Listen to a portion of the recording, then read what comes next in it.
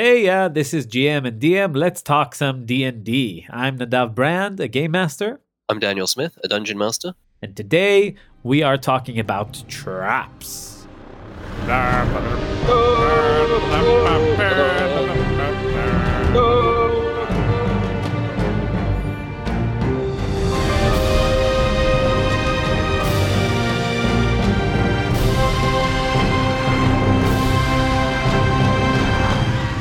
This episode is a part of a mini-series we're making about creative trap design based on each ability score in Dungeons & Dragons. And today we'll be starting with Charisma. Why are we starting with Charisma? Because, well, I don't know, first time I tried to design a Charisma-based trap, I was like, what, why, how? So we're just starting with the harder ones, because everybody knows how to make a pit trap. The two options that we have when designing a trap is you can either reverse engineer a trap based on existing spells by going to your favorite book or website that shows you some spells and checking their type of save. But we'll talk all about that later because that's the easier approach. We're going to go a bit deeper. And the second approach is how to homebrew a charisma-based trap. So, Daniel, what is charisma? Because when I look at charisma, I always think about it like a skill, deception, performance, persuasion, all these kind of things, even intimidation. But what's the difference between looking at it as an ability score, a skill, versus a save, which traps always require us to do? What's the difference? So, charisma does indeed govern all those things, right?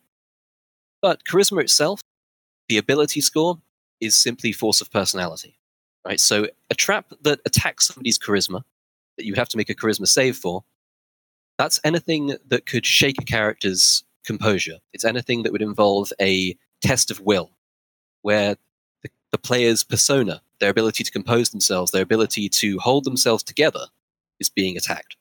Yeah. That's kind of it. So keeping these things in mind, if we look at a homebrew charisma-based trap, how does one design such a trap? And maybe just give us an example. Maybe that's the easiest way to go about it. So, luckily enough, I happen to have prepared one of these earlier. Surprise! Yeah. One of my favorite charisma traps, one that I have used a few times, is something I call the Demon Mirror, right? And it's based on a pretty simple concept, okay? The basic idea is that one of the characters, the party, they encounter a mirror, and it essentially acts as a vehicle for possession, right? And that's where the charisma save enters it. Thing is, in order to make this believable and interesting, you have to set it up with a bit more panache, and you have to use your environment to make the whole thing really feel appropriate.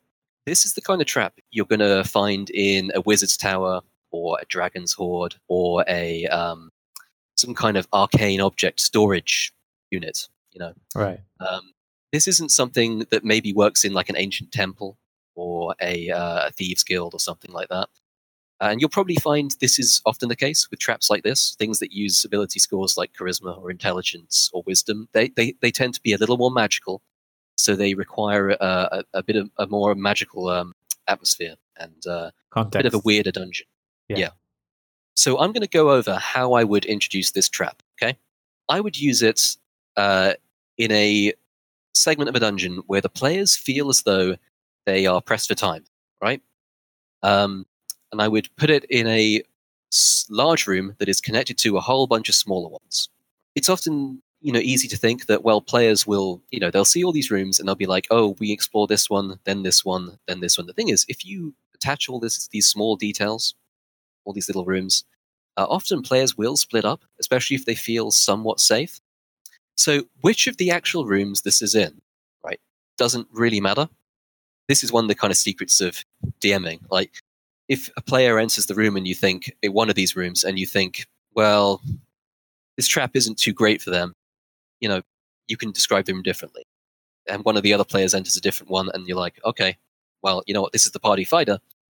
It would be really great if they got possessed. Yeah. So the room that the target character enters should be choked full of arcane spoils, various trinkets of different shapes and sizes in glass containers, lining the walls. Some appear dormant, others seem to have aged to dust after they've been shattered. Others are all over the floor, smashed beyond usefulness. Now, the reason this stuff is here is to set the tone. It's to establish that this is a place where somebody has been keeping possibly dangerous kind of arcane equipment Cool. or artifacts, things that maybe people shouldn't be messing with. The exact kind of things that their characters want to find, right? So now, in the corners of the room, on one corner, you have a tall shape covered in a thick protective cloth that is, judging from the frame jutting from one side, is a mirror, right? And then on the other side, you have a chest, a solid metal chest. The reason for this is that players will often be suspicious of any kind of weird item. Most players will actually go for the chest first. They'll give the mirror a wide berth, because mirrors are weird. They're weird. Yeah. So the chest, usually I'll describe as being having a solid metal seal, right? So there's no key. There's obviously some kind of trick to it, and you can incorporate this later into the dungeon. There can be something else that opens this, right? The main function of the chest is for the player to look around on it and go, well, I can't open this here. Maybe there's something in the room. Maybe I need to explore all this stuff. Let's check the mirror. It's a red herring. It's a red herring. Absolutely. It's there to make them feel like they need to look at everything, a bit more. I mean, this works best, I think, if the players are looking for something specific. They're in this dungeon or they're in this wizard's tower or wherever because they're searching for a MacGuffin, a thing they need or a thing they really want, right? And having this everybody wants a MacGuffin. Chest, yeah. So having this sealed chest makes them think, ooh, I want to know what's in that. I want to look around the room for anything I can use. And eventually they're going to pull that blanket off the mirror. When they do, they see a disheveled, wide-eyed version of themselves, covered in festering wounds, their appearance distorted in unnerving ways. And it's best to, if you know your players, draw on things that kind of weird them out. Yeah? Like, if they don't like spiders, maybe their character's reflection has weird insectoid eyes, or arachnid eyes, I guess. Now, the moment they look at it, the reflection grins madly at them, and boom, they've got to save on a DC 15, let's say, charisma save. Creepy. Right? Or the moment they show alarm, the moment they open their mental defenses, they shrink back, the demon bound in the mirror jumps in their body, and they find themselves in the mirror. Cool. Now, there are two ways you can go from it. In the ideal circumstances, you would actually wrap up the session at this point, and you wouldn't tell the player what had happened. At least not around the table. You tell them online or in the kitchen afterwards, and you discuss with them like what's happened and how they should be acting in the next session. And if you don't know your players well enough, though, you can just go for an immediate kind of freak out, where the character immediately attacks the other players, immediately tries to escape, or immediately tries to ruin whatever plan they have. Like maybe they're sneaking around, right? And suddenly this guy starts running out of the room or the temple or whatever, and he's going to alert all the orcs. So when you say that he gets possessed, you wouldn't tell the character on the table that he gets possessed? You would tell him in secret so that the other players don't know. So he acts based on it. Yes, in the ideal circumstances, that's exactly what I'd do, right? Right. I would say to them, listen, you're possessed. Your character has this demon in it that wants to escape this place. It's trying to get out. It knows everything you know about your fellow companions, right?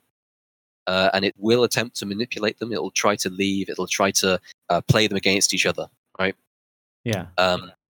When it comes to combat, I'll take control away from him. And I'll also tell him, initially, your character is now in the mirror realm. They can follow everyone around. They can explore the dungeon, but they can't interact with anything, right? They can, if they find any reflective surfaces, they can try to contact the other players and wing it a bit with that. I'll just be like, right, essentially poltergeist rules apply. What are poltergeist rules? Right. So the idea is, if you're trapped in like the spirit realm or whatever, you can have a little bit of influence on things in the physical, but it has to take effort. It has to, you have to succeed on some kind of massively difficult check to move something or to be heard or to be noticed, What would you say is massively difficult? Like, what's a good example of that? Oh, I would say, I'd say these would actually still be charisma checks. It's relatively appropriate. And I would say often it would be like a DC 18. Like Okay. in certain cases, it could be easier. So let's say they have a really good rapport with the party wizard. They know each other really well in character. Maybe the DC goes down a bit. It's easier for the wizard to like hear them cross the plains or whatever. Right. The question I have here is how quickly the other player characters pick up on this. So let's say he attacks them, then what? Right. So it breaks the meta really quickly. This is something. What I'm describing right now is what you do if you know your players quite well and you know which ones are really on board with this sort of thing, which ones enjoy role playing this sort of thing. I would say don't pick a player who is going to just immediately attack the rest of the party, or is immediately going to do anything like that. I would say pick one who is interested in playing out this kind of stuff. Right.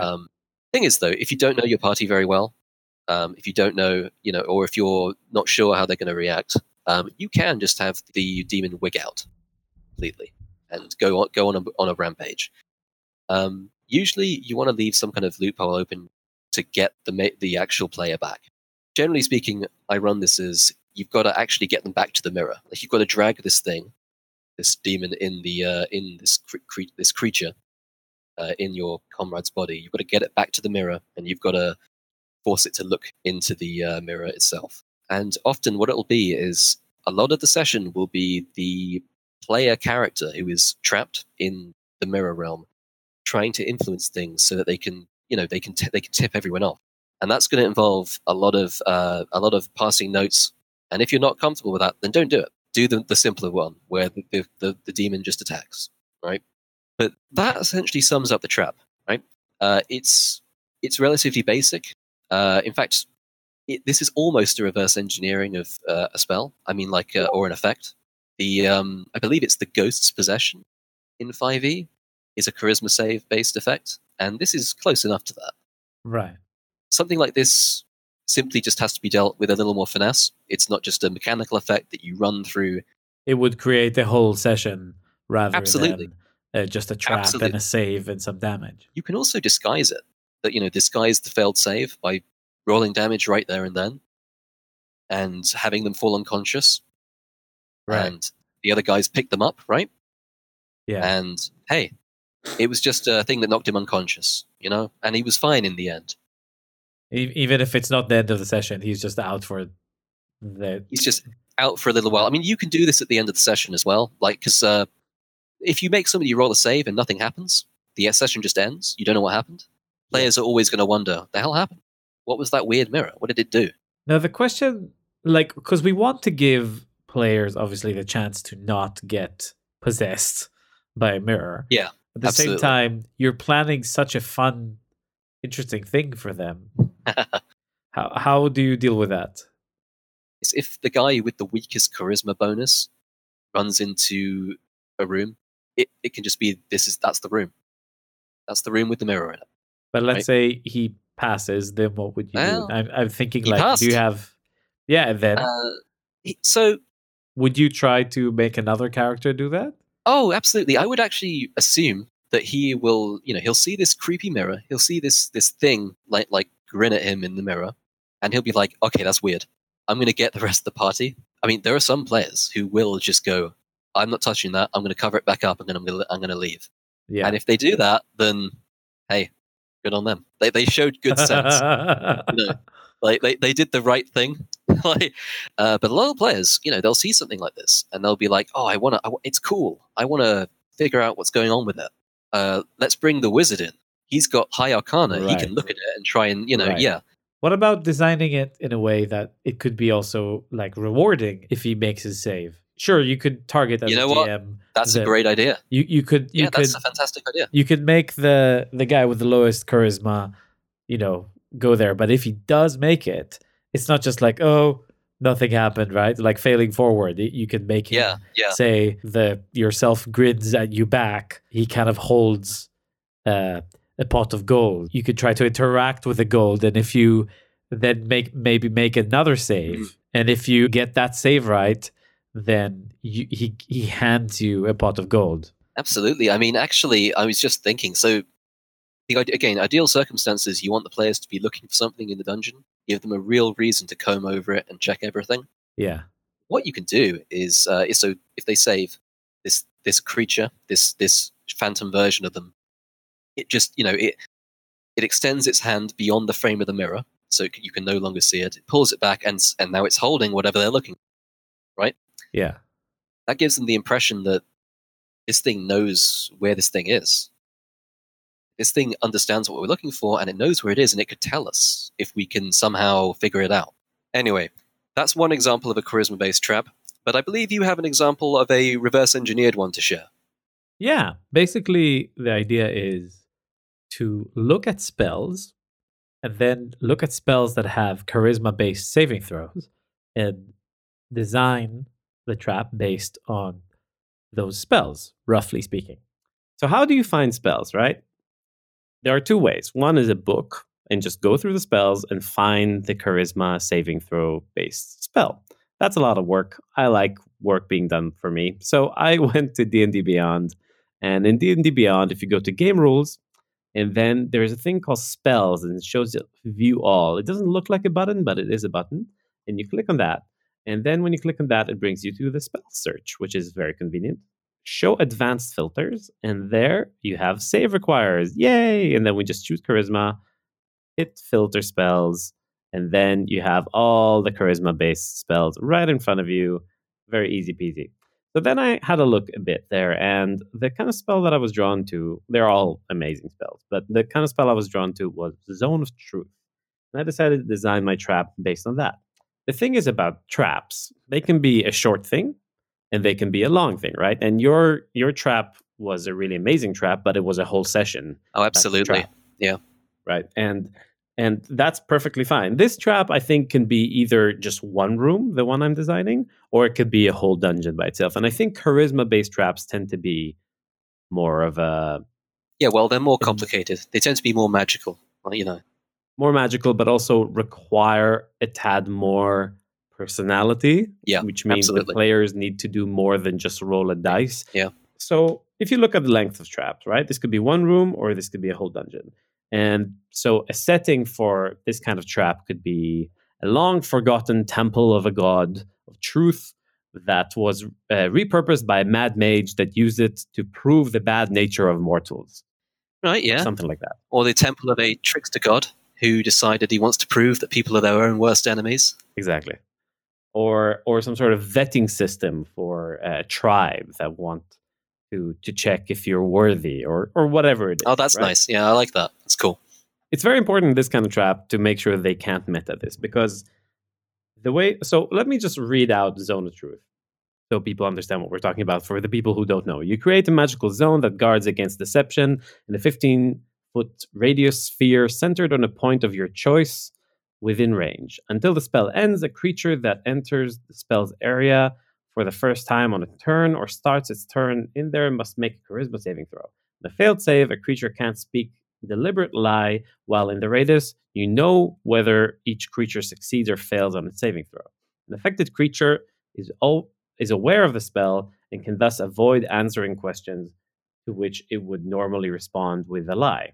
Such a creature can be evasive in its answers as long as it remains within the boundaries of truth. Now, that's the spell as written, right? This is if somebody else is casting it. But as a trap, you can modify it a bit if you want and just get the general essence of it.